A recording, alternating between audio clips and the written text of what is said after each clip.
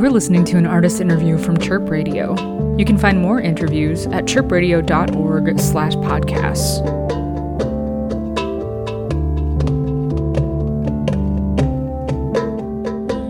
Hi, this is Mick, and you are listening to a Chirp Radio artist interview. I am on the line with Natalie of Tail Sounds and Whitney of Matches, and they have come together to form Damiana, a new collaborative effort that actually, I guess it's not that new. I guess you have been working together for a number of years and eventually decided to give the collaboration own name and its own identity. Would you mind going through just sort of the origins of the band and how this collaboration got started? Sure. Whitney, would you like to say it, or do you want me to go through this? Well, I was just trying to remember what year it was. Do you remember what year we were on that tour when we started to kind of improvise together? Let's see. When was our very first tour? I want to say maybe 2016. Yeah, but that was just out of nowhere. I'm gonna look it up. Yeah, 2016 feels right. But basically, so we both had separate solo projects that were ongoing for many years. And as, you know, solo musicians, particularly I think femme identified people, it's great to tour together with someone else and not go completely solo. So we got together just to like join tours. This was like DIY booked. So it was a lot of houses and basements and like, you know, punk spaces and some venues too. But we both had kind of the same like aesthetic and, you know, like playing in those kind of places too. I think it had a background in like the DIY scene in Chicago. And so, yeah, it worked really well. And also personally, we got along really well together. So that first tour, I think we booked it as doing separate sets. And at some point, and I don't remember, Natalie, if it was on that tour or if it was after that we started to improvise together. Yeah, I found it. It was 2016. Yeah, that was actually, I think, my first solo tour, by the way, too. Oh, Whitney. wow. Yeah. So that was really, I was touring with Goodwill Smith before that. And like you mentioned, it was really nice to be like, oh, I love touring with this person. It's really nice to have another woman around, especially playing in a lot of DIY scenes and experimental music where it is dominated by men usually. So that was a nice breather. And like, yeah, but I think it may have been our second tour together the following summer that we played together. And that was just because of one of our friends. Like, even though we both knew our music worked well together, I mean, we just had separate sets that we were billing on all of our events tour. So the second tour, our friend Mike Sugarman was like, you guys should play a show together. Will you play a set together? And that kind of gave us the push to have to prepare a set together. Though we just improvised, I think, in the end, right? Yeah, I think so. The first few shows were pretty unstructured improv, and then kind of like, you know, it takes structure. There are themes that come up, and we kind of got to know each other better as improvisers, I guess, over time. Mm-hmm. So I really love the exchange between the two of you. You are like definitely on the same wavelength. Yeah, why do you think it took so long to sort of bring down that wall? I think, this is Natalie. Personally, I think at the time it was time for me, where it was like, how much can I spread myself into multiple musical projects? But I ended up playing less with Goodwill Smith and making more time to play with Whitney. I think that was to just make space for it. Yeah, I think, this is Whitney. I think another thing for me was kind of like my project hadn't been fully improvised live. Like a lot of improvisation is kind of how I would compose and, you know, get started, but it wasn't, I think Natalie did a lot more like full improv sets solo, but I had always done that with other people. Like and still really haven't done I haven't done like a solo improvised set just fully off the dome.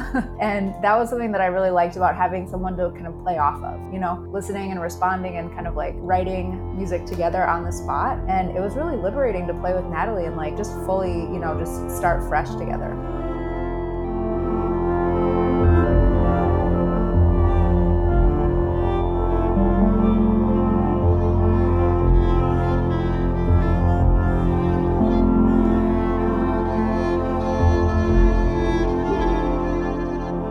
So do you sort of come into your sets with like a structure that you build around, or is it just more extemporaneous? This is Whitney. So I think live for Damiana, we've really been primarily improvised. And there have been a couple of times where we try to do something more structured or more like, you know, composed ahead of time. And, you know, sometimes it works, sometimes it doesn't work so well. I think we just love improvising together.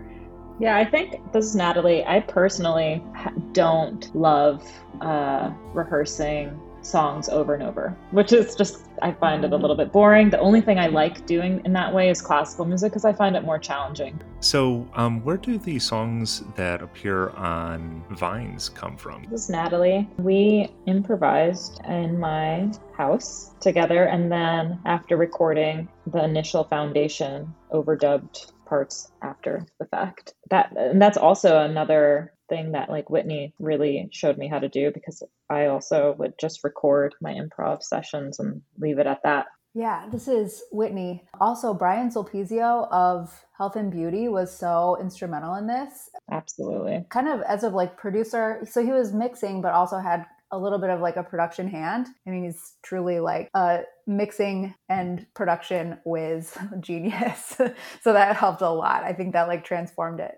So how do you learn to improvise then? Because it's such an important part of your sound and just the conception of the group. But it seems like it would be pretty intimidating because you're relinquishing so much control over the outcome. Natalie here. I think I like to talk about when you are first approaching an instrument. And if you are a child doing so, you just want to bang it. You want to like touch every part of it, see what sounds come out of it. Maybe it's good, maybe it's terrible, but you just have this curiosity to sound. And I think if you begin training on that instrument, a little bit of that curiosity goes away and can be daunting. And you're like, okay, now I got to learn like how we're supposed to play it. But as a music teacher, I always say like, this might feel like we're taking the fun out of music making right now, but I promise you're going to find these tools useful to eventually be able to find your own sound and be able to explore your instrument the way you had as a child, but with some ease, with some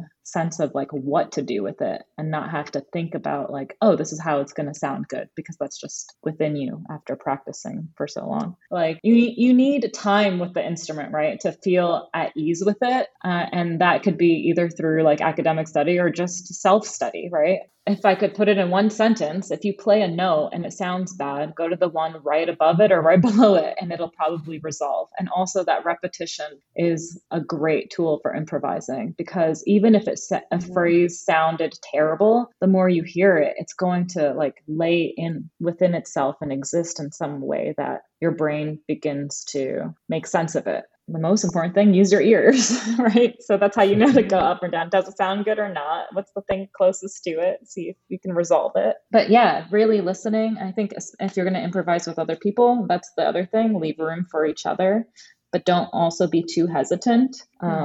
Because somebody's got to lead. Yeah, this is Whitney. So another thing that comes to mind is like the accidents that happen. Most time, if I'm having a good improv set, usually something happens in that set where it's like, oh, wow, that was like made me curious. And so that curiosity can lead to something totally new also. You know, you can like pursue that curiosity really far. And often that has to do with repetition too, like Natalie was saying. It's like something strange happens. You hear a sound that's unfamiliar and you're like, I want to try to keep pursuing that as long as it makes sense.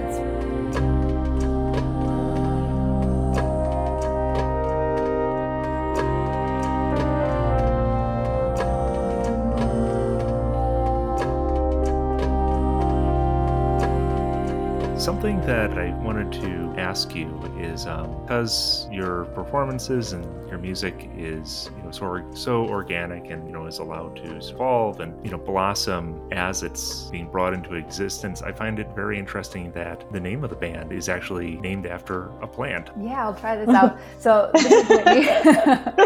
My mind goes a few different places, but so this is it's a plant, but it's also an herb that's used for all kinds of purposes, medicinal and also like ritual, I guess.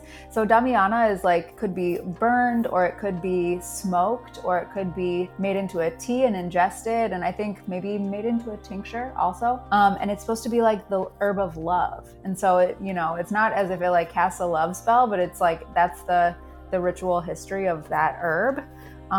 So yeah, I think my thought about it is less about the plant and more about like it's the like social history of it being this like ritual herb that is used for like building connections between people.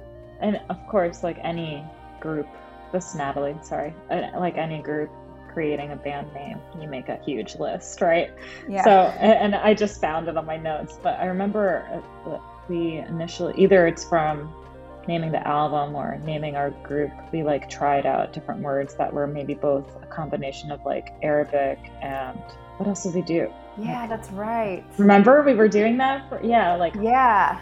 Oh, like Yamuna. Yamuna was one of the possibilities. Yes, there's so many. And like Hawa, which is like air in Arabic. Oh, we went through a bunch. So just like anyone would. But I think in the end, what you said was pretty accurate, Whitney. We're like, yes, I love plants also. But I think Whitney does too. But I think it was more about the meaning when we picked Damiana. And also just the way the letters fit together and like the way it sounds. Well, that's all the questions that I have. Do you have any final statements that you want to make? Any shout outs that you want to toss out there? Definitely, this is Whitney. Definitely a shout out to Max and Doug from Houseu Mountain for putting out the record. Yeah, they're just such incredible supporters and have such unique and like special taste in what they find that they love. I think that's such a cool label. A lot of diversity, but also definitely has like a vibe. There's a zone that's in all of the Houseu Mountain releases. I'm glad that we're part of it. Totally. Very cool. Well, for Chirp Radio, this has been Mick in conversation with Natalie and Whitney of Damiana. Thank you so much for your time today. This was a great conversation. Thanks, Mick. Thank you, Chirp. Thank you. Bye, Whitney. Bye, Mick.